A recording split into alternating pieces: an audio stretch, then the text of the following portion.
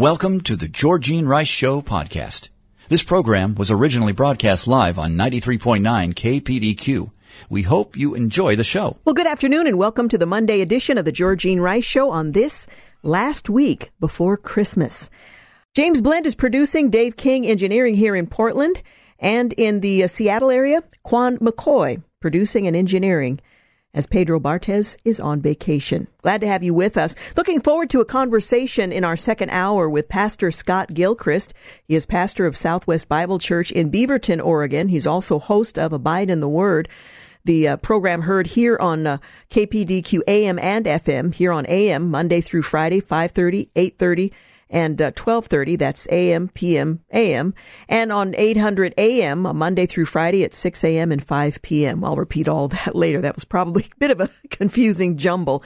Anyway, we'll talk with him about the hope of Christmas, and we're looking forward to conversation with pastors from both the Portland area and the Seattle area the rest of this week. We'll talk with Pastor Steve Jameson, lead pastor of Eastridge Church in Issaquah, host of Eastridge Today, heard on KGNW on Tuesday. On Wednesday, we'll talk with Pastor Rich Jones from Calvary Chapel, Hillsboro. And on Thursday, Pastor Alvin Curry, pastor of Pillar of Truth Community Bible Church and host of Let the Truth Set You Free on KGNW. Looking forward to those conversations this week as we anticipate the celebration of Christmas. Well, former Assistant U.S. Attorney Andy McCarthy joined America's Newsroom to react to former White House Press Secretary Jen Psaki insisting that Hunter Biden should stop talking in public. The MSNBC host said on Sunday that the president's son making public remarks on Capitol Hill last week was not helpful to anyone, namely the president. McCarthy said the president's political strategy has already collided with his son's legal woes, and that's not doing his campaign, his re-election efforts any good. McCarthy said, I think they've already collided. The time to worry about when what Jen Psaki is talking about was before Hunter got indicted, when they were trying to make the whole case go away. But now, obviously, he's indicted, and he's not by one, but two cases. He's going to be out publicly, as is his lawyer speaking, and that's going to be excruciating for the president. There's a kind of confluence of events that we've seen. David Axelrod says maybe Biden shouldn't run. There's a Wall Street Journal report this weekend where it seems like Obama is saying the same thing. We've got now two indictments, and what's astonished me, this is Andrew McCarthy, about the latest indictment is not just the details. This is a 4,000-word report, which means that they spent weeks on it. They could have dropped it at any time, and it dredges up stuff that's been kind of vaguely known for years, and that Joe Biden must have thought that he had survived that long ago. And here it is again, right at a time when a lot of top Democrats are saying it may be time for him to get out. Now, whether or not that will be the case is up to the president. In other news, Carol Fox, an AmeriCorps Chapter 11 trustee, told the House Oversight Committee on Monday that the now bankrupt healthcare company previously provided $600,000 loan to James Biden on the promise that he could bring in funding from the Middle East that never materialized. On March the 1st of 2018, after AmeriCorps wired a $200,000 loan to James and Sarah Biden's personal bank account, James Biden sent a payment of the same amount to Joe Biden for an alleged loan repayment. Well, it was Fox previously filed a lawsuit against James Biden, claiming that he made representations that his last name Biden could open doors and that he could obtain a large investment from the Middle East based on his political connections. And that's a quote. The suit alleges that AmeriCorps sent $600,000 to James and Sarah Biden, their personal bank accounts, in total, and demanded James Biden repay AmeriCorps the full amount. James Biden ultimately agreed to a settlement repayment of $350,000.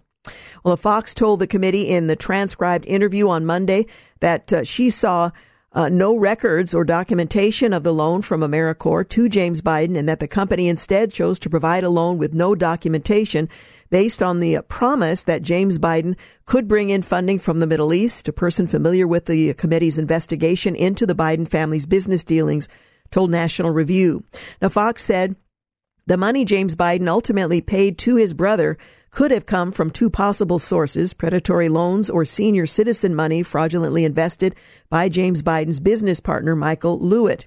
Well, in September, the Securities and Exchange Commission filed a complaint against Lewitt and his investment advisory firm, Third Friday Management.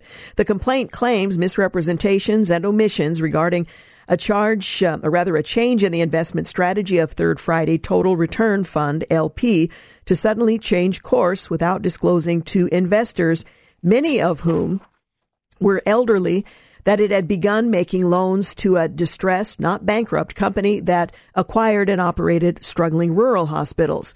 Well, in the lawsuit, Fox, and again, we're talking about an individual and not the television network, previously alleged James Biden had helped procure an ill-advised bridge loan from a hedge fund that had a deleterious impact on the financial affairs of the debtor and ultimately forced debtors into bankruptcy, as James Biden never delivered the promised large investments from the Middle East. Fox said that she had not seen the $200,000 check from James Biden to Joe Biden until her transcribed interview on Monday. She said in her experience, she would try to claw back amounts from a subsequent transferee depending on the dollar amount. She said she considers $200,000 to be a significant sum of money, as would most people. James Biden's attorney previously dismissed Republican lawmakers' interest in the payment, and the investigation continues. In other news, Douglas Andrews wrote a piece, The Politics of Impeachment, in the Patriot Post, in which he writes, much has been said this week, referring to the 15th of December and back, mostly by Democrats, as House Republicans moved forward with the 221-212 party line vote on an impeachment inquiry into the influence peddling operation of Joe Biden. These are not serious people, said seriously censured California Congressman Adam Schiff. This is not a serious impeachment inquiry, end quote. Well, echoing the unserious theme was CNN's anchor Aaron Burnett, who said 221 people without evidence voted to launch an impeachment inquiry, end quote. Without evidence. Well, constitutional law professor Jonathan Turley, for one, begs to differ. When he testified before Congress in late September, he made clear that he'd already seen and heard enough to meet the threshold for such an inquiry. He reiterated this position in a column on Wednesday headlined, "Don't believe Democrats' myths. There's clear evidence for investigating President Biden," end quote. Turley then lists those three myths, those three refrains that have been repeated ad nauseum by defenders of the president: that Joe Biden did not benefit from influence peddling, that it's about Hunter Biden's addictions, not his actions, and that it's all about Hunter's truck. That is, the bank records that Republicans say are direct evidence of influence peddling payouts from Hunter to the big guy are really just the repayment of a loan for Hunter's truck. A lot of loan money coming from Biden being repaid by family members. As Turley said, don't believe it, there's plenty of smoke and fire. But while Turley is serious about these things, one person is decidedly unserious: Hunter Biden himself. Clearly, the noted artist and first son is upset by all the trouble he's caused his old man. It was Hunter's abandonment of a deeply incriminating laptop computer at Delaware repair shop, after all, that set all this in motion. As was reported yesterday, the normally reticent Hunter was on Capitol Hill on Wednesday morning, where he railed against those mean-spirited MAGA Republicans. If you want to be really offensive about Republicans, add MAGA, and defied a subpoena to appear before the House Oversight Committee for a private deposition. They've invaded my privacy, attacked my wife and children, he railed. They've tried to dehumanize me and embarrass and damage my father, end quote. They're trying to embarrass the old man. Well, the nerve of those MAGA Republicans muscling in on Hunter's own turf. It's anyone is going to embarrass his father, it's going to be the guy with a laundry list of difficulties. As for Joe Biden himself, he issued a White House statement on Wednesday dismissing this as baseless House Republican impeachment stunt. He continued, I wake up every day focused on the issues facing the American people. Well, again, there are plenty of facts the GOP's at their disposal, but impeachment is, first and foremost, a political act. And so far, Republicans have gotten the politics right. They've been methodological, and they haven't gotten out over their skis. As the editor of National Review wrote, this is a political victory for House Speaker Mike Johnson. Prior to yesterday, Republicans didn't have the votes for an inquiry and had relied on the Nancy Pelosi precedent of simply deeming an inquiry open. This was embarrassing since they had so strenuously objected to Pelosi's tactic, back during the Trump administration. The Democrats did it wrong when they impeached Donald Trump, and the country largely knows it. By doing this the right way, Republicans can clearly illustrate to the American people which political party is serious, which party deserves their vote of confidence. Now, whether or not it will be translated in that way, we'll just have to wait and see. And again, this is an impeachment inquiry. It is not an impeachment. The investigation now has more teeth to gain access to information they say they need. We'll be back. You're listening to the Georgene Rice Show podcast. It's aired on 93.9 KPDQ. Hey, we're back. You're listening to the Georgene Rice Show. Coming up later in our second hour, a conversation with Scott Gilchrist, pastor at Southwest Bible Church and host of Abide in the Word, formerly Downtown Bible Class. We're going to talk about the hope of Christmas. That's coming up in the next hour of today's program. Former President Donald Trump is leading President Biden among young voters by a 13-point margin. That's according to the latest Fox News poll. 41% of respondents under 30 said that they'd vote for Trump. 77% in the 2024 general election, while 28% said they'd vote for Biden. 81%. Those under 45 years of age also favored Trump, and 41% said they'd vote for Trump versus 31% who'd cast a vote for Biden. Well, Trump is also more popular among women voters at 41% to 34% for Biden, according to the poll, which interviewed 1,007 registered voters randomly selected between the 10th and 13th of this month. Now, that's a very small sample group, so keep that in mind. The polling results come as the Trump campaign is targeting young voters and widening its support among GOP voters. On Saturday, he made a stop at the University of New Hampshire and railed against Biden's economy and the migrant crisis at the southern border. According to a USA Today report that interviewed Republican and Democrat college students outside the rally, some young voters agreed with Biden's handling of the economy and foreign affairs were critical issues heading into the 2024 election. Trump keeps gaining ground in the Republican presidential nomination contest as fewer than 1/3 of GOP primary voters now back all his rivals combined, the survey also found. His supporters stand at 69% in the primary race. That's up 7 points since November and 26 points since February. Florida Governor Ron DeSantis, he received 12% support, down 1 point since November. Former UN Ambassador Nikki Haley gets 9%. That's minus 1 point. Vivek Ramaswamy at 5%, that's minus 2 points, and former New Jersey Governor Chris Christie at 2%, and former Arkansas Governor Asa Hutchinson with 1%, which has remained steady throughout. Well, in hypothetical general election matchups against the president, Haley is ahead by 6 points. Trump is up by 4, though neither advantage is statistically significant, while DeSantis and Biden are tied. As recently as August, Biden was narrowly ahead of all three of them, but that has since changed. Again, it was a very small sample group, 1,007. A federal jury on Friday ordered former Trump attorney Rudy Giuliani to pay a total of $148 million to two former Georgia poll workers who he defamed with his false comments about the 2020 presidential election. Rudy Freeman and her daughter, Wandrea Arshay, or Shay Moss, sued Giuliani, saying he defamed them with his claims that they carried out a fake ballot processing scheme when they served as election workers for the Fulton County in 2020. A federal judge found the former New York City mayor liable for defaming Freeman and Moss earlier this year and tasked an 8-man jury with deciding how much Giuliani would have to pay the pair in compensatory and punitive damages. Freeman asked for compensatory damages of $23.9 million and Moss for $24.7 million for defamation and an unspecified amount for other damages. Well, the jury awarded $75 million in punitive damages for both Freeman and Moss, as well as more than $16 million to Freeman in compensatory damages for defamation, nearly $17 million to Moss in compensatory damages for defamation, and $20 million each in compensatory damages for emotional distress. I've been put out a few times. I think the court should probably give me something. Anyway, Freeman and Moss said Giuliani's claims led them to receive racist threats.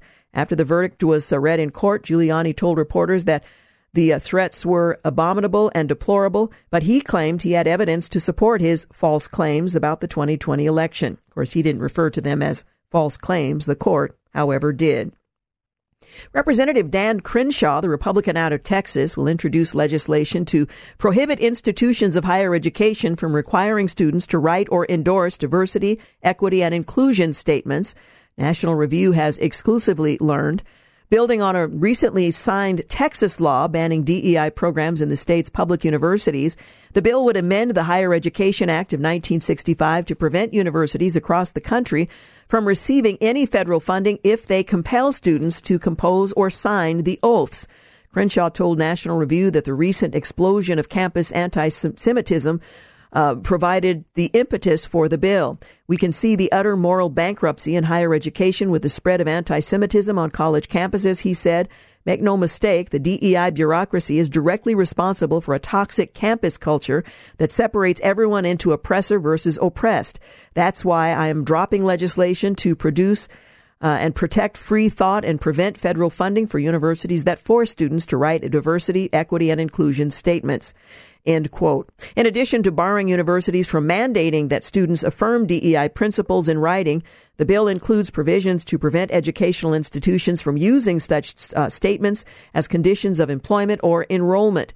Moreover, the legislation would prevent universities from forcing students to provide a statement indicating the students, employees, or contractors' race, color, ethnicity, or national origin, except to the minimum extent needed to record any necessary demographic information.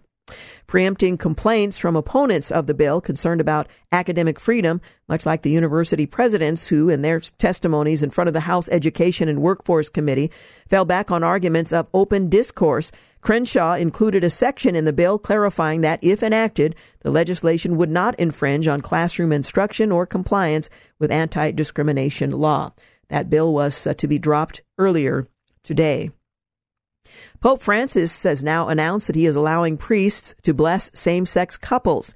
A new document explaining the change in Vatican policy was released today, saying that people seeking God's love and mercy shouldn't be subject to an exhaustive moral analysis to receive it, the Associated Press reported. Francis sent a letter to 2 conservative cardinals in October suggesting that such blessings could be offered under some circumstances if those receiving the blessing did not confuse the ritual with the sacrament of marriage. So I'm not sure how that works, but it's a same-sex couples who may or may not be married. Well, the church stands firm in its stance that marriage is a lifelong sacrament between a man and a woman, and that blessings should not be given at the same time as a civil union using set rituals or even with other actions or clothing related to weddings. The document from the Vatican Doctrine Office says that requests for such blessings should not be denied. Ultimately, a blessing offers people a means to increase their trust in God, the document said. The request for a blessing thus expresses and nurtures openness to the transcendence, mercy, and closeness to God in 1,000 concrete circumstances of life, which is no small thing in the world in which we live, end quote. It is a seed of the Holy Spirit that must be nurtured, not hindered, the Pope added. Well, in the new document, the Vatican said the Church must shy away from doctrinal and disciplinary schemes, especially when they lead to a narcissistic and authoritarian elitism, whereby instead of evangelizing, one analyzes and classifies others, and instead of opening the door to grace, one exhausts his or her energies in inspecting and verifying. It stresses that people in regular unions, gay or straight, are in a state of sin. However, it said that should not deprive them of God's love and mercy. So I'm not entirely clear what the blessing conveys. He went on to say, thus, when people ask for a blessing, an exhaustive moral analysis should not be placed as a precondition for conferring it, the document said. The Vatican has long opposed same-sex marriage. Reverend James Martin, a prominent advocate for LGBTQ Catholics, celebrated the announcement. Along with many priests, I will now be delighted to bless my friends in same-sex unions. Again, unions not being defined, although the church does not recognize same-sex marriage. Then we're talking about the Catholic Church. You're listening to The Georgene Rice Show. We'll be back momentarily. You're listening to The Georgene Rice Show podcast. It's aired on 93.9 KPDQ. Hey, welcome back. I'm Georgene Rice. Coming up later in the second hour, we'll talk with Pastor Scott Gilchrist from Southwest Bible Church in Beaverton. He's the host of Abide in the Word. We're going to talk about the hope of Christmas. That's coming up in the second hour of today's program. And we'll continue conversations with pastors over the next several days, including pastors from the Seattle area and here in the Portland metro area. Well, the Supreme Court has allowed an Illinois law banning high-powered semi-automatic weapons to remain in place. In a Thursday order with no noted dissents or explanation of its decision, the Supreme Court denied a request from the National Association for Gun Rights, which asked for a preliminary injunction. The ban, signed by Democratic Illinois Governor J.B. Pritzker in January, includes penalties for individuals who carries or possesses, manufactures, sells, delivers, imports, or purchases any assault weapon or .50 caliber rifle. The law also includes statutory penalties for people who sells, manufactures, delivers, you got the laundry list. Any kit or tools used to increase the fire rate of a semi-automatic weapon are also included in the ban, and the law includes a limit for purchases of certain magazines. After Thursday's ruling, the law will stay in place while it's litigated in the lower courts. Legislation that would overhaul the passport processing system in order to clear out a massive backlog facing Americans has passed through a top committee with unanimous support, with the bill's authors saying it now has a good chance to become law early next year. The Passport System Reform and Backlog Prevention Act, which aims to reduce processing times for passports, was approved unanimously by the House Foreign Affairs Committee on Wednesday, with both Democrats and Republicans voting in favor. Representative Darrell Issa, he hopes the bill will make its way to the president's desk in early 2024. A Republican state attorney general is asking members of Congress to probe a Justice Department grant that he says benefits a radically progressive George Soros-linked group responsible for training prosecutors in ways to implement a soft-on-crime approach to their work. Missouri's Attorney General Andrew Bailey sent letters to Congress Wednesday to urge both Republican and Democrat lawmakers to further investigate and eliminate funding for programs that are counterproductive to public safety, and that aid or encourage prosecutors to abuse discretion by refusing to bring criminals to justice.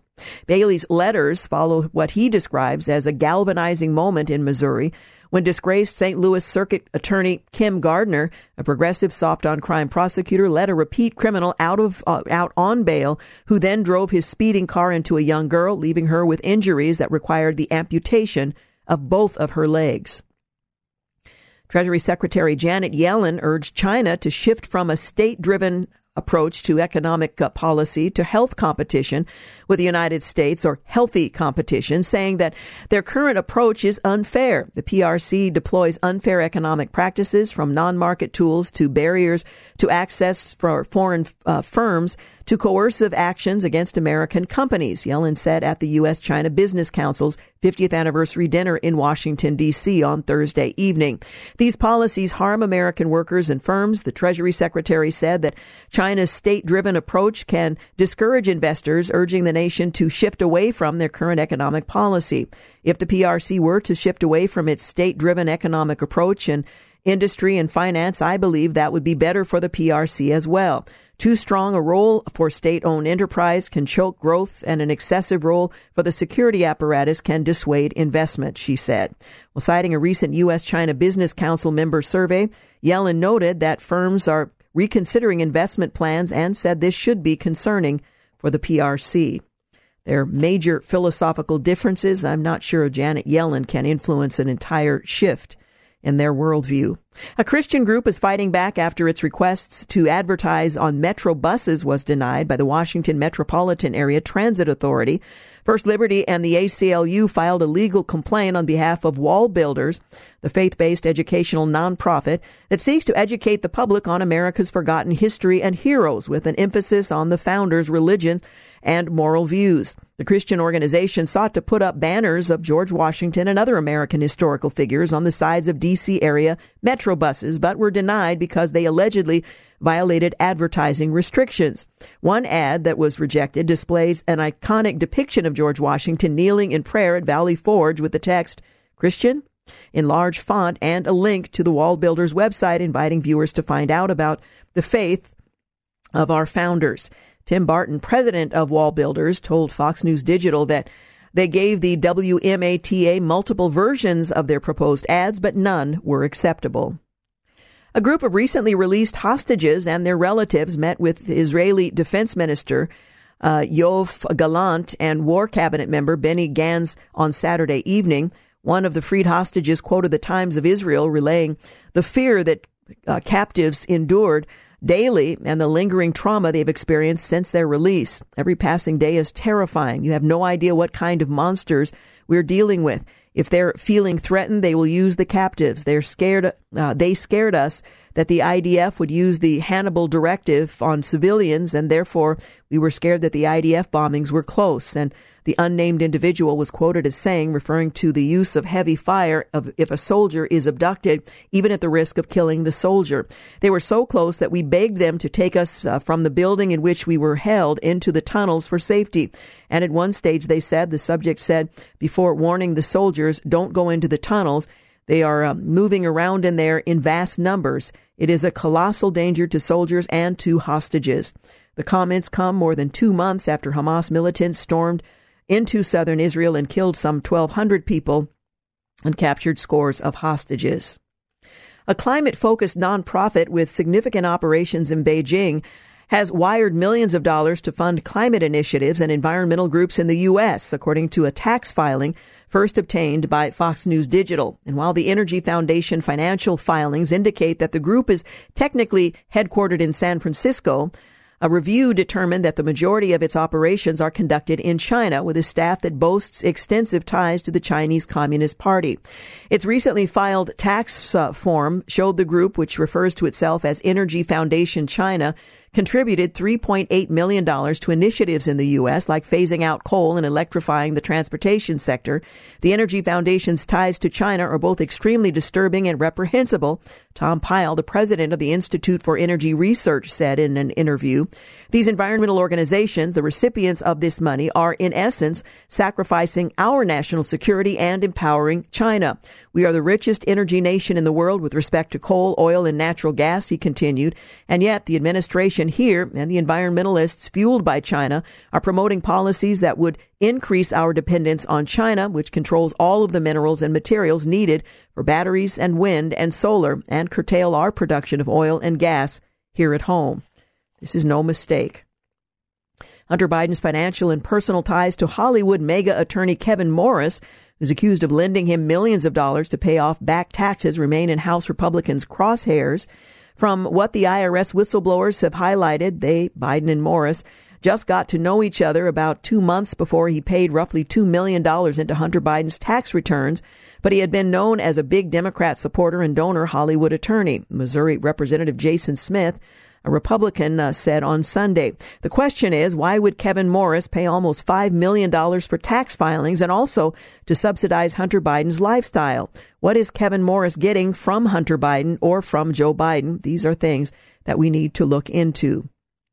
Well, in December 1940, while we were still at peace, President Franklin Roosevelt famously called on the United States to be the great arsenal of democracy. He said it was the purpose of the nation to build with all possible speed every machine, every arsenal, every factory that we need to manufacture our defense material. Gallagher said Roosevelt's call to provide a lifeline to allies also helped to arm our own military in advance of and through the years of heavy conflict and ultimately to win the war. Today, the United States finds itself needing to rebuild a different kind of arsenal, an arsenal of deterrence, he wrote. Gallagher warns that Chinese President Xi Jinping has ordered the Chinese military to be ready to invade Taiwan by 2027. Now, Gallagher is warning that in order to prevent war, the United States must quickly remake an arsenal of deterrence that can arm Taiwan as well as our own forces to allow us to prevail in any conflict in the Indo-Pacific. Gallagher, however, said the United States' current struggles to meet the significant demand for U.S. munitions in Ukraine, and now even in Israel, have revealed the fragility of our munitions industrial complex. It's a very serious concern. California Governor Gavin Newsom, a Democrat, commands Golden State that has turned into a deep blue sapphire state. As Newsom took over following the 2003 San Francisco mayoral election, the then mayor-elect said that December he intended to aggressively make ending homelessness in his city his administration's top priority. Well, the plan involving a 10-year strategy to end chronic homelessness with tens of millions of federal dollars in funding to create 550 supportive housing units for the troubled houseless. San Francisco Gate reported at the time. Fast forward to December of this year, and the announcement of that strategy is now 2 decades old. San Francisco, along with the rest of California, is far from solving the problem. In fact, the growing homeless population has become a central issue in California's political debate. 20 years in the making. 20 years ago, then Mayor Newsom laid out his 10-year plan to end homelessness in San Francisco. California GOP chairwoman Jessica Milan Patterson told the news outlets, not only does the problem remain unsolved today, but in the time since, he has taken his failures statewide, where communities across California are grappling with the devastating homeless crisis. We'll be back in a moment. You're listening to the Georgene Rice Show podcast. It's aired on 93.9 KPDQ. Coming up in the second hour, a conversation with Pastor Scott Gilchrist, pastor of Southwest Bible Church and host of Abide in the Word, heard here on KPDQ FM. We'll talk about the hope of Christmas. Well, the ongoing feud between New York Times publisher A.G. Sulzberger and former opinion editor James Bennett has put a renewed spotlight on illiberal bias issues at the paper that were at the center of the media zeitgeist in 2020. Bennett, who was forced to resign in 2020, penned a lengthy essay last week for The Economist outlining how liberal groupthink has taken over the Times newsroom. He suggested the paper has lost its way and said Sulzberger forced him to resign with icy anger that still puzzles and saddens me because liberal staffers were offended by an op-ed published by Senator Tom Cotton, a Republican out of Arkansas, who suggested the military could be deployed to quell urban riots that summer. Political's Ian Ward labeled Bennett's 16,000-plus word article a condemning portrait of the Times, while Fox News contributor Molly Hemingway said it indicts his former paper for its close-mindedness. It will not likely move the needle. NBC News came under fire on social media over a ridiculous headline that seemed to fault conservative news outlets for reporting that a Democrat Senate staffer filmed a gay sex video in the Capitol Hill hearing room. The report came after the Daily Caller published an amateur pornographic video Friday that showed an alleged congressional staffer engaged in the activity with another man in Hart Senate office building, room 216. According to the Daily Caller, the video was leaked after being shared in a private group for gay men in politics. Posts on social media claim the alleged staffer worked for Senator Ben Cardin, the Democrat out of Maryland. Hours after the story broke, Cardin's office announced that a legislative aide had been dismissed, but didn't explicitly link the staffer or his dismissal to the tape. So it's not altogether clear if that was the same individual. Massachusetts Teachers Association issued a statement stating that the U.S. is complicit with Israeli genocide, or the genocide perpetrated by Israel. A statement approved by the Massachusetts Teachers Association's executive board on the Israel-Hamas war has prompted swift backlash for the leadership of the teachers union. The board voted to urge the National Educators Association to put pressure on the president to stop funding Israel, which the board characterized as a genocidal war on the Palestinian people in Gaza. The director of the Anti-Defamation League New England, Rabbi Jonah Steinberg, said the organization has heard from members of the Massachusetts Teachers Association who were frankly embarrassed at the statement that ostensibly represents them. He called it one-sided and biased and said it ignores the entirety of the complex situation in Israel and Gaza.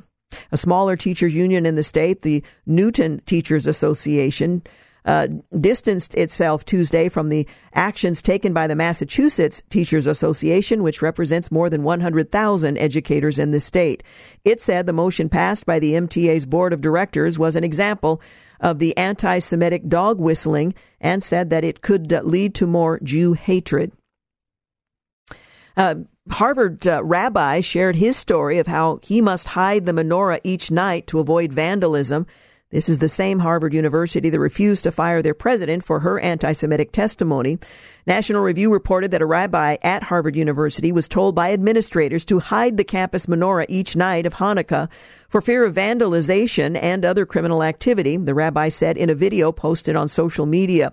We in the Jewish community are longing for a day that Harvard not only has our back and not only allows us to finally put up a menorah, but doesn't force us to hide it at night. The rabbi Zarki told the founder and president of the Harvard Chabad said while celebrating Hanukkah on Wednesday evening. The Jewish holiday concluded on Friday. Before lighting the candles for the seventh night of Hanukkah, Rabbi Hershey Zarki, a Harvard Chabad, shared the story about how he was forced to hide his light under a bushel, if you will. President Biden's approval ratings reached new lows. We mentioned that earlier in the program, but it's raising lots of questions as to whether or not he will run for a second term, and if not, who would run in his stead. Meanwhile, Vladimir Putin stated he would like to find a solution, those are his words, find a solution to send Americans Evan Gershkovich and Paul Whelan back home. Russian President Putin said Moscow was in talks with the United States over detained American Evan Gershkovich and Paul Whelan. In his end-of-year news conference on Thursday, Putin said that he hoped to find a solution, even though it's not easy. His comments come after the U.S. State Department said last week that Russia had recently rejected a new and significant proposal for the release of 2 Americans. On Thursday, State Department spokesperson Matthew Miller told reporters that Washington has put multiple offers on the table. Putin's event Thursday was his first year-end news conference since Russia invaded Ukraine in 2022. The country's longtime leader recently announced he would be running for another 6-year term as president in Russia's upcoming March election. A federal prosecutor who allegedly interfered in the criminal investigation of Hunter Biden to protect both President Biden and his son recently left the Justice Department. The Post has learned former Delaware Assistant U.S. Attorney Leslie Wolf his quiet departure emerged as, or her departure emerged as she appears for a deposition at the House Judiciary Committee on Thursday last week, following the Wednesday night House vote to formally authorize the impeachment inquiry into President Biden over his role in his son and brother's foreign business dealings. A U.S. warship shot down 14 suspected attacked drones over the Red Sea on Saturday, and a Royal Navy destroyer downed another drone that was targeting commercial ships, the British and American military said. Houthi rebels in Yemen have launched a series of attacks on vessels in the Red Sea, one of the world's busiest shipping routes, and have launched drones and missiles targeting Israel as the Israeli-Hamas war threatens to spread across the region. U.S. Central Command said that the destroyer USS Carney successfully engaged 14 unmanned aerial systems launched from Houthi-controlled areas in Yemen.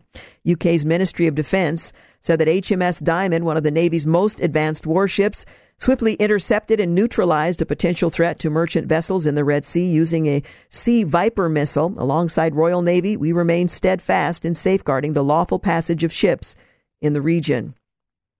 A federal law enforcement source shared with the Fox Business Network an internal officer safety alert dated December 13th that warns CBP, that's Border Patrol agents, to be vigilant after the Mexican military seized 10 improvised explosive devices, IEDs, at the border. Charlie Kirk points out, what kind of fresh hell is this? 10 IEDs had been found at the U.S.-Mexico border. 12,000 mostly military-aged men every day crossing with deadly fentanyl, Chinese nationals crossing in large pods, hundreds of deadly terrorist gotaways. We are being invaded by a foreign force, end quote. Cartel Watch reported the IEDs were found by Mexican authorities after Tucson Border Patrol observed gunshots at the U.S.-Mexico border, and a Tucson Supervisory Border Patrol agent arrested an armed person on the U.S. side who had a loaded AK-47 rifle, 2 loaded AK magazines, loose rounds, and a handgun. A major law firm pulled out of campus recruiting events, citing President Gay's anti-Semitic testimony.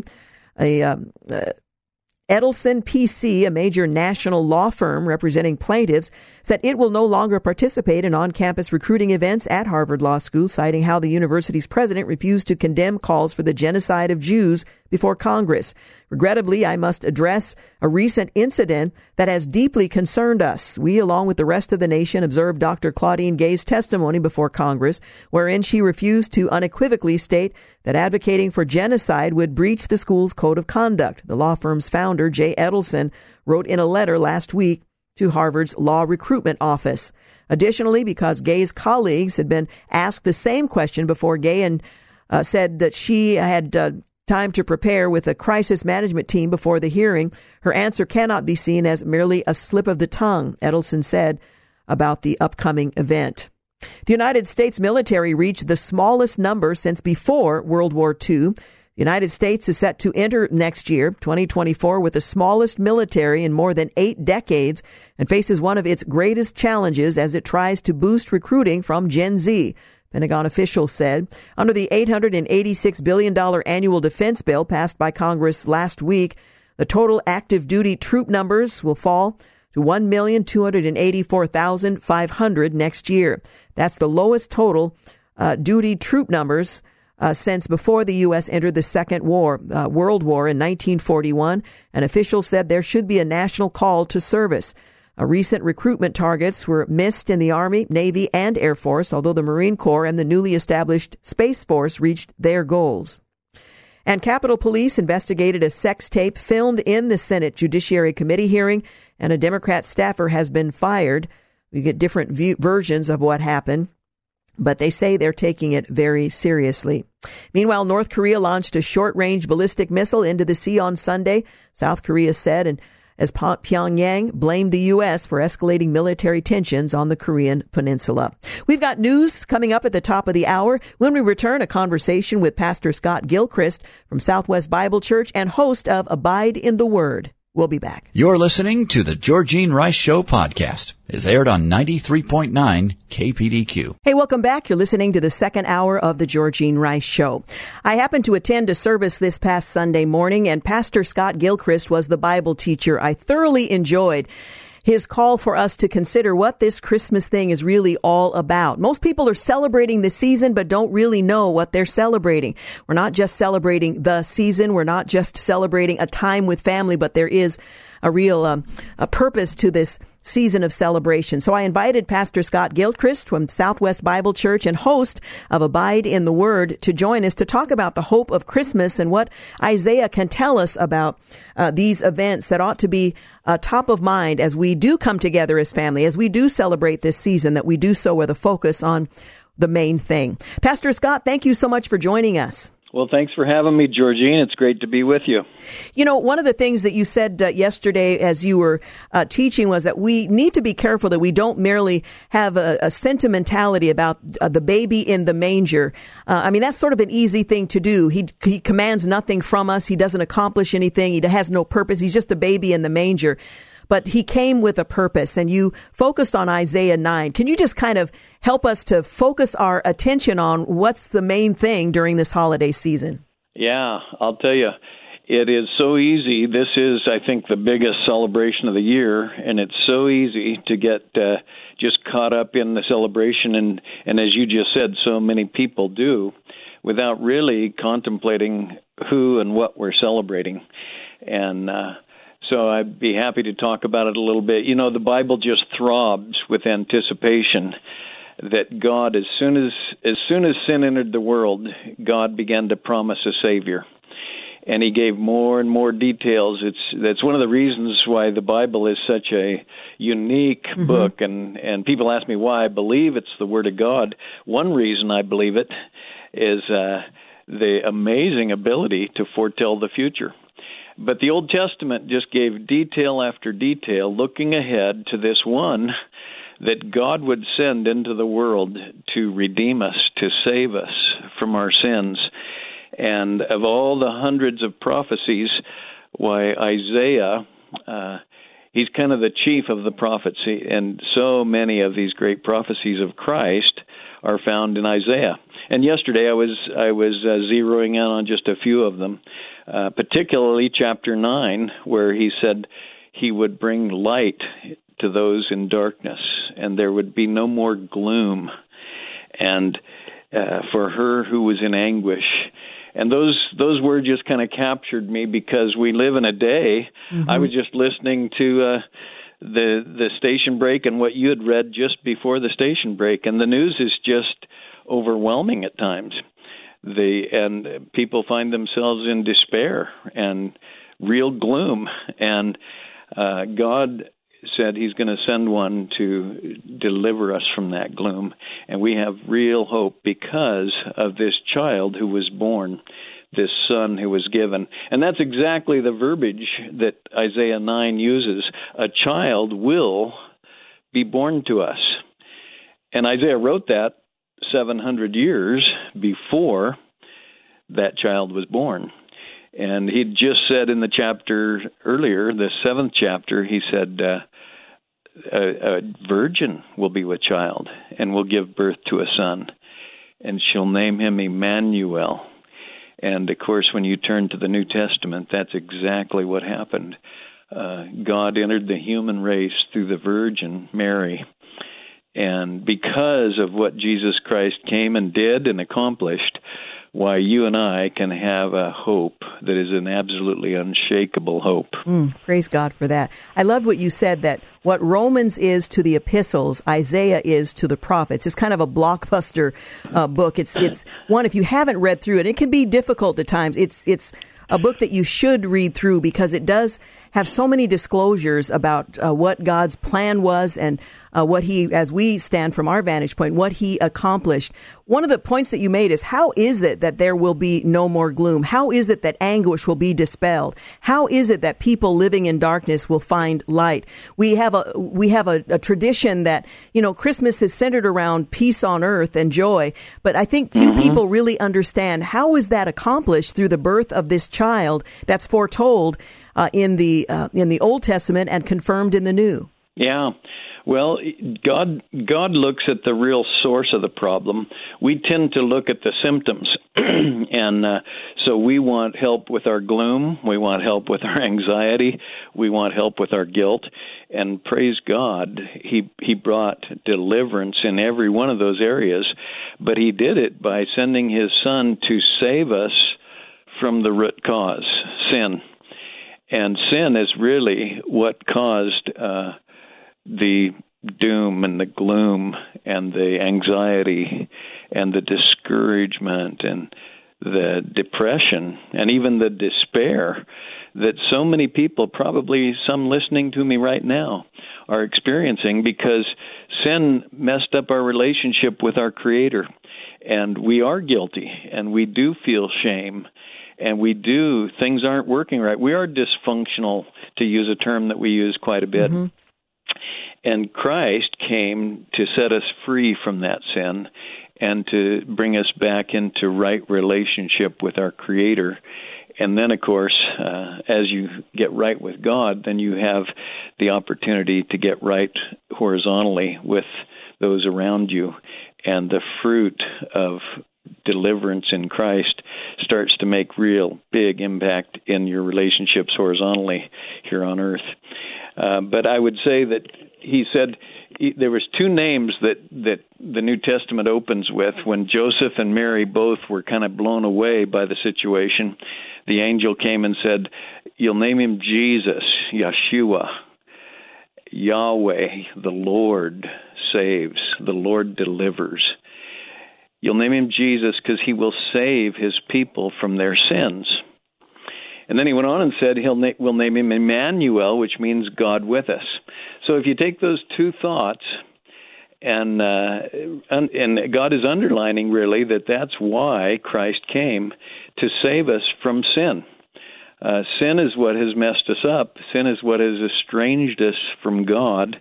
And Jesus, the sinless one, came to actually lay his life down for his sheep. And that, of course, was pretold in Isaiah 53. All of us, like sheep, have gone astray. Each of us has turned to his own way. I was thinking of it even this morning, and we almost celebrate that sometimes. Do it your way. Do it my way.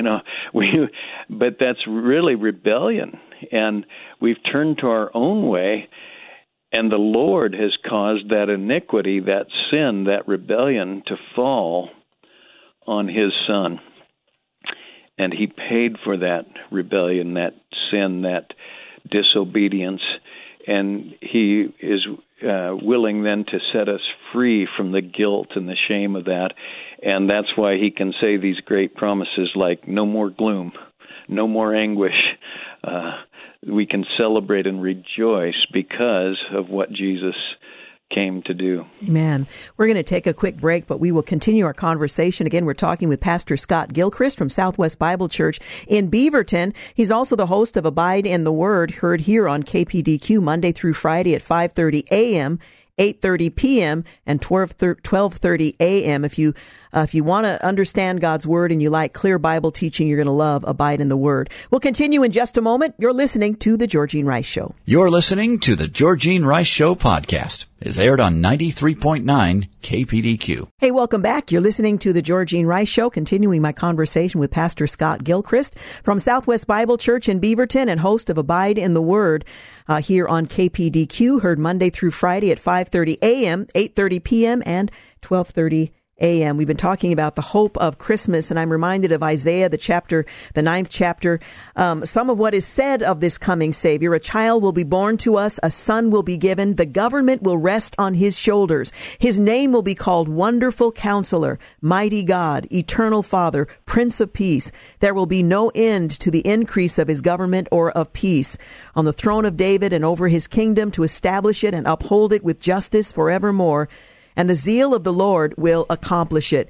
If you're not excited about that, those promises that are made, that I don't know what to say, that would get you excited about what God is declaring. This ancient promise that came to complete fulfillment, and we enjoy the fruit of that faithful life that Jesus gave and God sent. Yeah, I have to agree with you. It's one of my favorite quotes of the Old Testament, and often you'll see it on the front of a Christmas card. And it just, I love that when I see it, because a child will be born to us, a son will be given to us, and his name will be Wonderful Counselor, Mighty God. God became man, and he came here on mission. He spoke of this many, many times. You and I, we're not even aware of our own birth. We have to be told about it later. But Jesus, he just spoke regularly. He said, I came, because he is the eternal one. He said, I came that they might have life and might have it abundantly. I've come down from heaven, not to do my will, but the will of him who sent me. I have come down to seek and to save the lost. And I'll tell you, that, like you said, if you're not excited about that, God is a God of hope. He cares for us. He sent his son to die on a cross for us. And because of this, our hope is not circumstantial. We don't have to hope in the economy. We don't have to hope in politics. Oh, boy, we better not. We better not. We don't hope in the latest news coming over the news, but no, we have a certain hope. And the scripture actually says it's an anchor of our soul, because Jesus Christ did accomplish what he came to do. He came to die. He laid his life down. He took it up again. He rose from the dead, and that's why when you began this, you asked about, it's easy to just get sentimental about the baby in the manger. We need to see the whole picture. God came in a very humble way. He lived a life like no one ever lived. He spoke like no one ever spoke. But he came to die. And he kept looking. He set his face like flint to head to Jerusalem. He said, it's not fitting that a prophet should die outside of Jerusalem. And he set his heart to accomplish the will of his Father. And so he was crucified. And he said, every time he said that would happen, he said, I'll rise again on the third day. And he did. He accomplished that. He had victory. And Isaiah predicted it by saying, the zeal of the Lord of hosts will accomplish this. I love that assurance, because, there's nothing outside of him making that commitment that would give you the confidence that we have in what he has done for us. Nothing can thwart his purposes. And so, if he says it's going to happen, it's going to happen. And then he said, it is finished. It is done. It is accomplished. And so he'll never die again. And those in Christ have an absolutely certain hope. And because our sins have been paid for, and we have the same life he has, eternal life, we're actually one with Christ. So that's hope that is unshakable and sure and steadfast. And I'm actually quoting Hebrews 6 when I say that. This hope, you and I, Georgine, we talk about hope, and we use it like, well, I hope things turn out right, or I hope it doesn't rain today, but we carry an umbrella too, because we don't know. But the Bible says this hope we have as an anchor of the soul, a hope both sure and steadfast, and one which enters within the veil where Jesus has entered as a forerunner for us. So my hope is absolutely certain because the one who bore my sin on the cross is seated in the Holy of Holies in heaven, right there, inside the veil, and I am in him.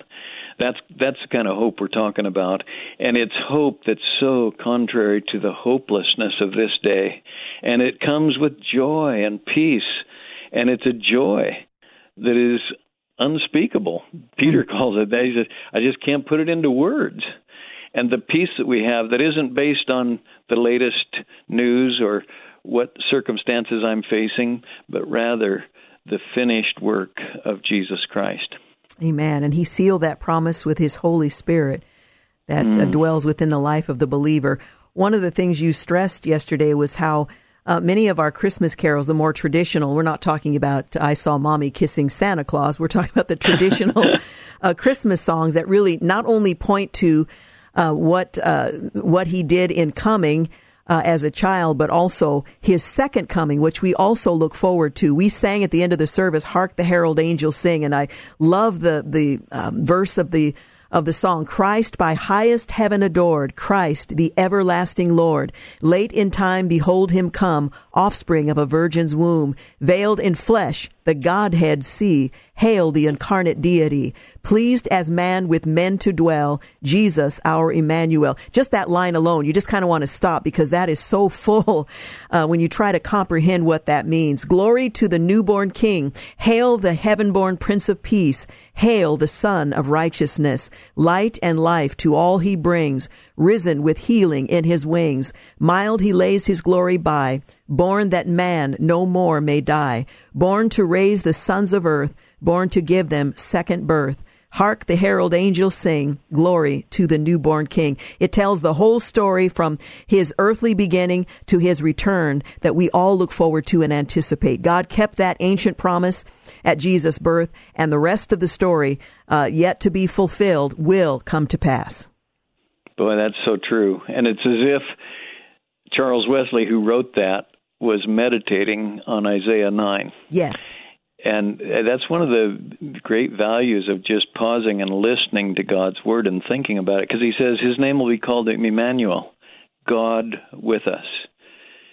And Wesley writes, veiled in flesh, the Godhead see.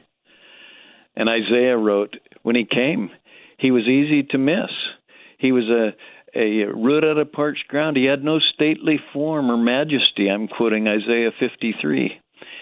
That we should be attracted to him, or stately appearance.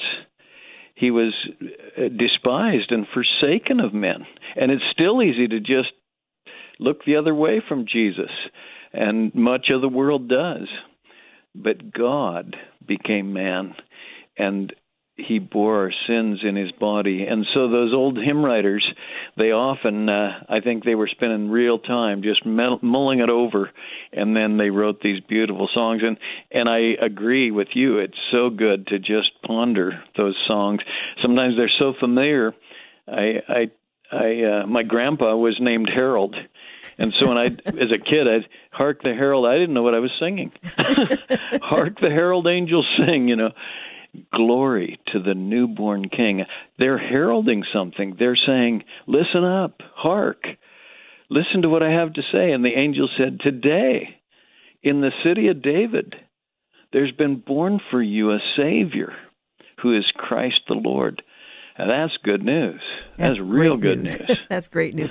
I guess the question that needs to be answered by everyone who celebrates Christmas or even gives a thought to this season is, do you know him? We were made to know him. Have you responded to Jesus Christ? You'll miss the whole point. You might have some good food and a good time. That will fade, but knowing him is the point. Oh, boy. It's really tragic to think about celebrating the season without really understanding this great truth that we're talking about, this good news. And I'm just thinking of listeners right now as we're talking that maybe know about the trappings of the season, maybe know about Jesus, but have never really come to know him personally. Yeah. Well, Pastor Scott, we're out of time, but I do thank you for joining us.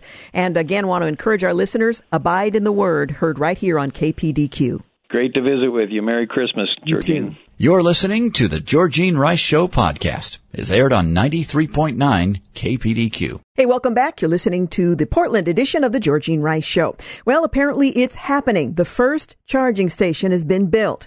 Well, 2 years after the president, after his administration, pushed Congress to allocate $7.5 billion for building a national network of EV chargers across the country, the first inaugural station is finally open for business.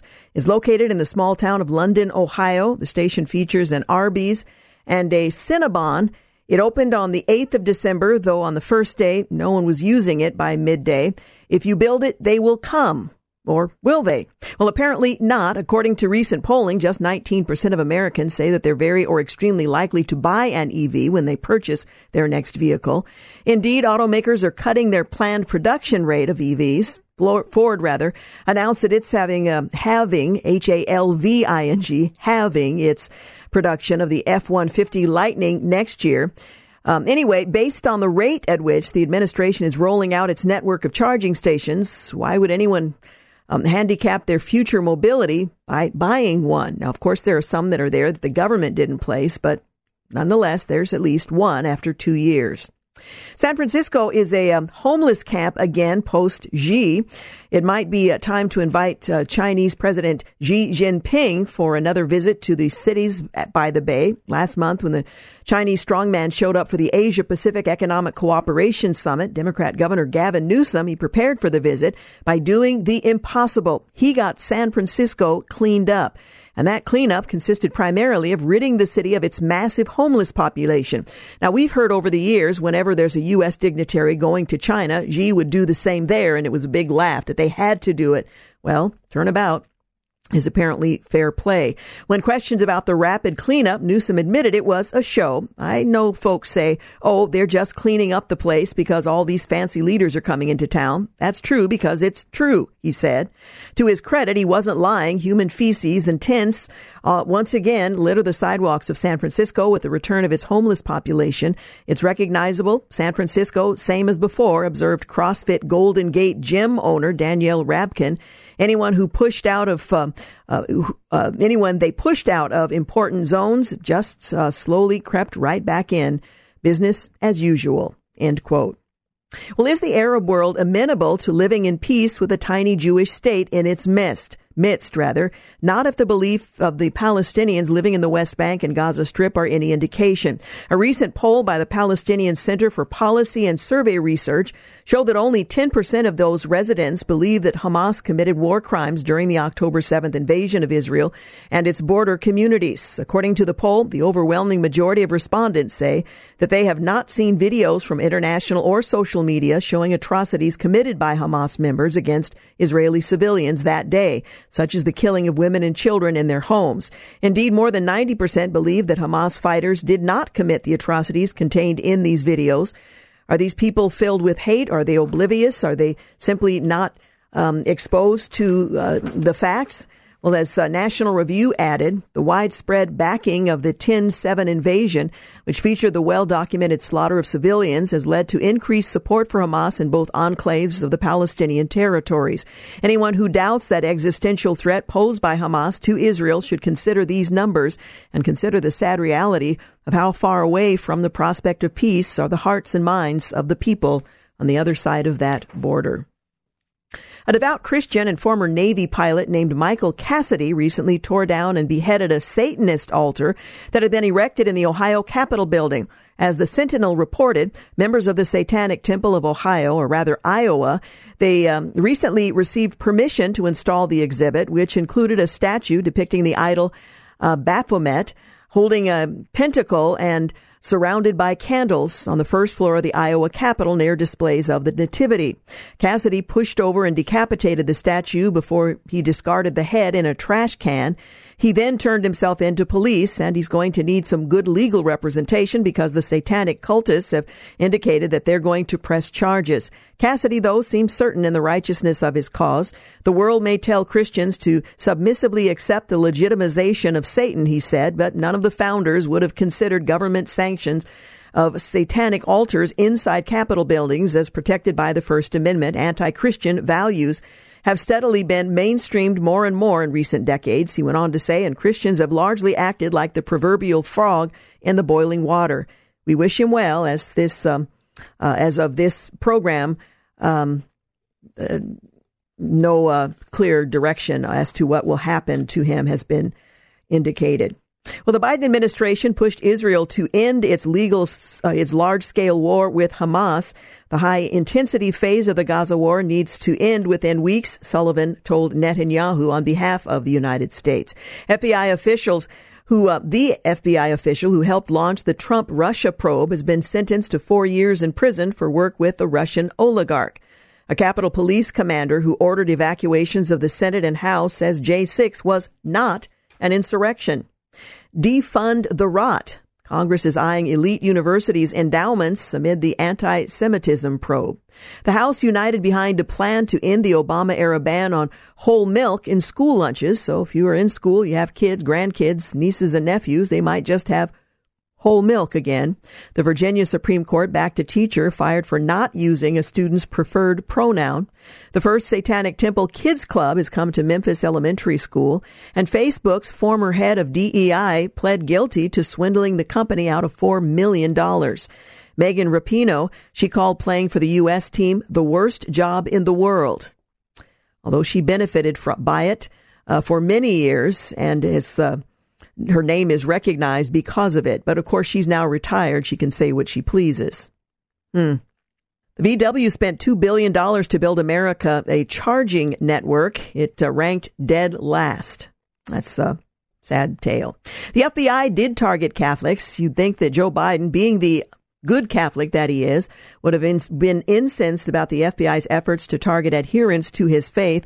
Recall that back in July, the FBI's pencil-pushing director, Chris Wray, was hauled before the House Judiciary Committee to explain the now infamous Richmond Memo, a document produced in January by the Bureau's Richmond Field Office, exploring racially or ethnically motivated violent extremism and radical traditionalist Catholic ideology, and discussing new mitigation opportunities for cracking down on them. Well, at the time, Wray wanted us to believe that the document wasn't to be taken seriously. Indeed, he dismissed it as a single product by a single field office, which as soon as he found out about it was aghast and ordered it withdrawn and removed from the FBI systems. Well, earlier this month, Senate Judiciary Committee member Josh Hawley blasted Wray. In yet another hearing, you haven't fired anybody, he thundered, so much for accountability. And now we learn via the April Freedom of Information Act request by legal watchdog Judicial Watch that the Bureau's Office of General Counsel reviewed the Richmond Memo. These documents disprove the FBI's narrative that the spy operation against Catholics and churches was limited to one field office, says Judicial Watch President Tom Fitton. In fact, the operation seemed to have been approved by top lawyers in the FBI. The documents should trigger a criminal inquiry into the FBI scandal under the current administration.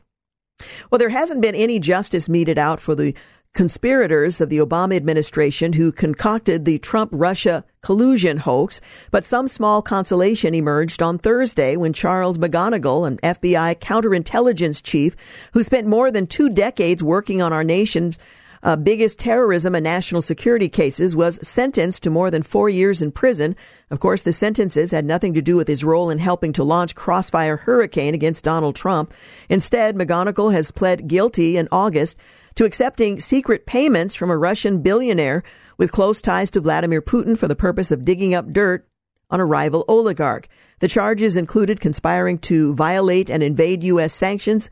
Money included money laundering, and violating federal law against doing business with sanctioned individuals. But that wasn't McGonigal's only foray into lawlessness. As the Wall Street Journal reports, the Justice Department also charged McGonigal in a separate case in Washington with concealing his relationship with a former employee of the Albanian intelligence agency. Prosecutors alleged McGonigal received more than $225,000 from that person and hid aspects of their relationship. And while it's true that there are plenty of committed and patriotic personnel within the FBI, the Bureau's reputation has suffered greatly due to its politicization. Thankfully, McGonigal's confession of a deep sense of remorse and sorrow fell on deaf ears at sentencing. Pro-life organizations are working for women. Republicans have taken their lumps at the polls ever since last year's Dobbs decision overturned the half-century abomination Roe v. Wade, but the righteousness of the cause can't be disputed, at least not by anyone who appreciates the sanctity of life. We'll tell you more about that when we return in just a moment. You're listening to The Georgene Rice Show. You're listening to The Georgene Rice Show podcast. It's aired on 93.9 KPDQ. As National Review's Michael New writes, a new report from a group of pro-life organizations found impressive increases in the impact of pro-life pregnancy help centers.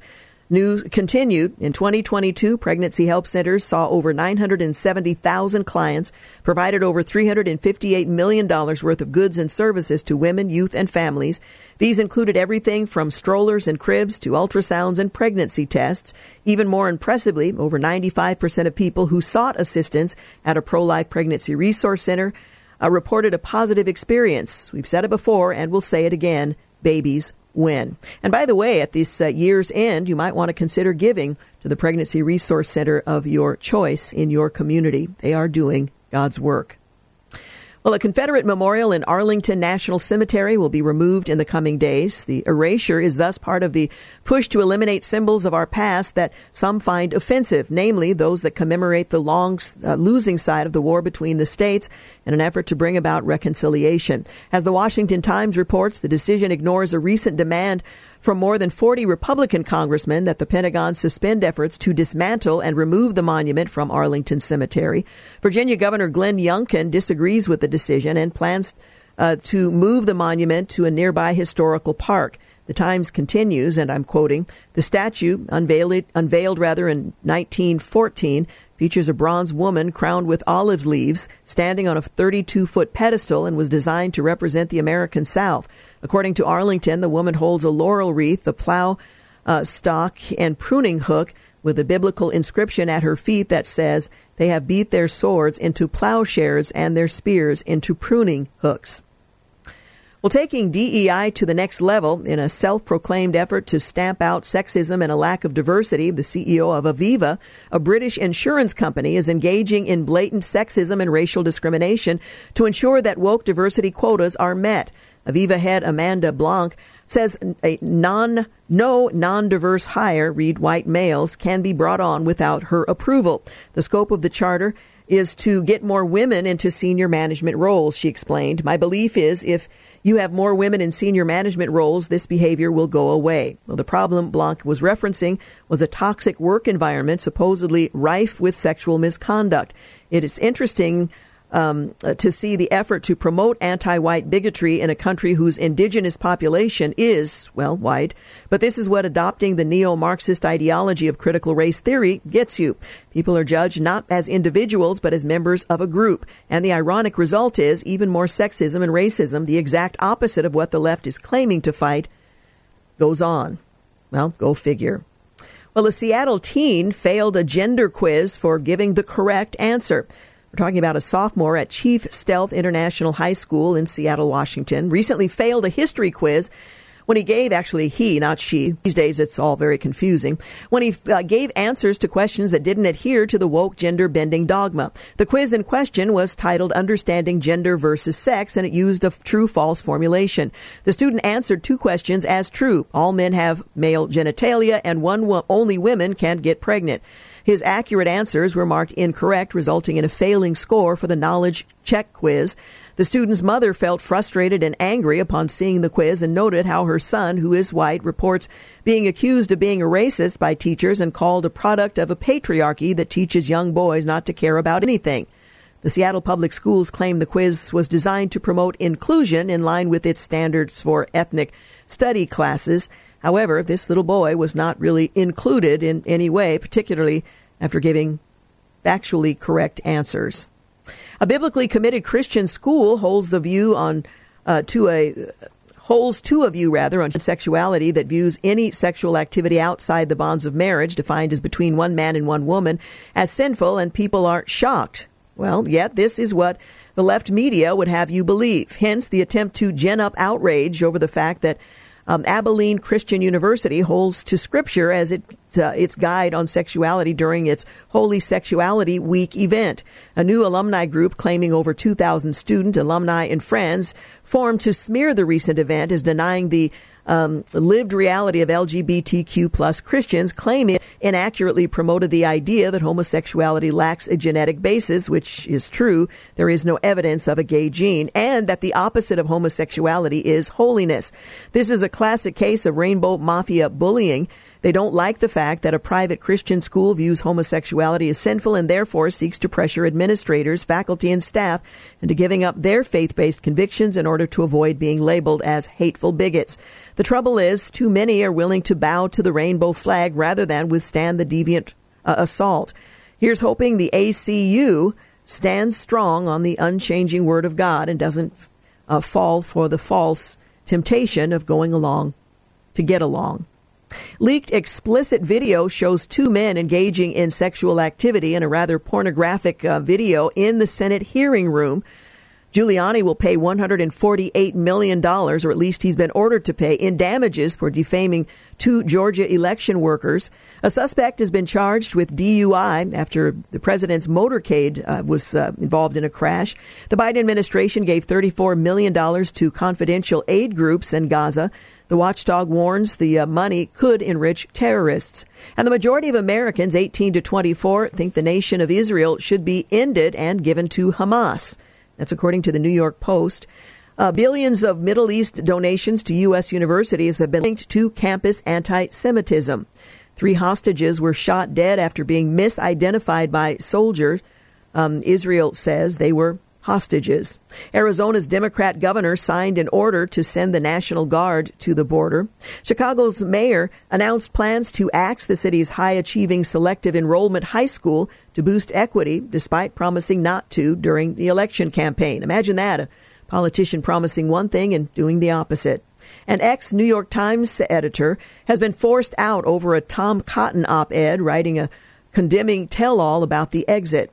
The Musk-hating Biden FCC dropped the Starlink deal adopted in 2020, and children are turning to social media before turning to their parents, according to a new poll. You can read more about that at the Washington Stand. And a veteran has been given 8 medals on his 100th birthday that he never received for his service during World War II.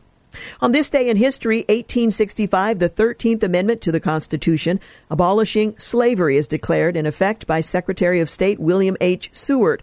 Months earlier, he had survived an assassination attempt on the same night that President Abraham Lincoln was killed. 1892, Peter Ilyich Tchaikovsky, his ballet The Nutcracker, publicly premieres at St. Petersburg in Russia. 1916, during World War I, the 10-month Battle of Verdun, it ends with French troops succeeding in repulsing a major German offensive. 1917, Congress passes the 18th Amendment to the U.S. Constitution, prohibiting the manufacture, sale, or transportation of intoxicating liquors, and sends it to the states for ratification. 1940, Adolf Hitler signs a secret directive ordering preparations for a Nazi invasion of the Soviet Union. Operation Barbarossa would launch in June of 1941. 1944, the U.S. Supreme Court upholds the government's wartime evacuation of people of Japanese descent from the West Coast, while at the same time ruling that conceitedly loyal Americans of Japanese ancestry could not continue to be detained. 1957, the shipping port Atomic Power Station in Pennsylvania, the first nuclear facility to generate electricity in the United States, goes online. It will be taken out of service in 1982. 1972, the United States begins heavy bombing of North Vietnamese targets during the Vietnam War. 1998, the House debates articles of impeachment against President Bill Clinton. Get these names straight. 2000, the Electoral College casts its ballots for President-elect George W. Bush, receiving the expected 271. Al Gore, however, receives 266, one fewer than expected because of a District of Columbia Democrat who leaves her ballot blank to protest the district's lack of representation in Congress. 2013, the Presidential Advisory Panel releases a report recommending sweeping changes to government surveillance programs, including limiting the bulk collection of America's phone records by stripping the National Security Agency of its ability to store that data in its own facility. Thanks for listening to the Georgene Rice Show podcast. If you'd like more information on today's guests, please visit the show at kpdq.com and like us on Facebook. And join us live every weekday at 4 for more critical thinking for critical times on 93.9 KPDQ.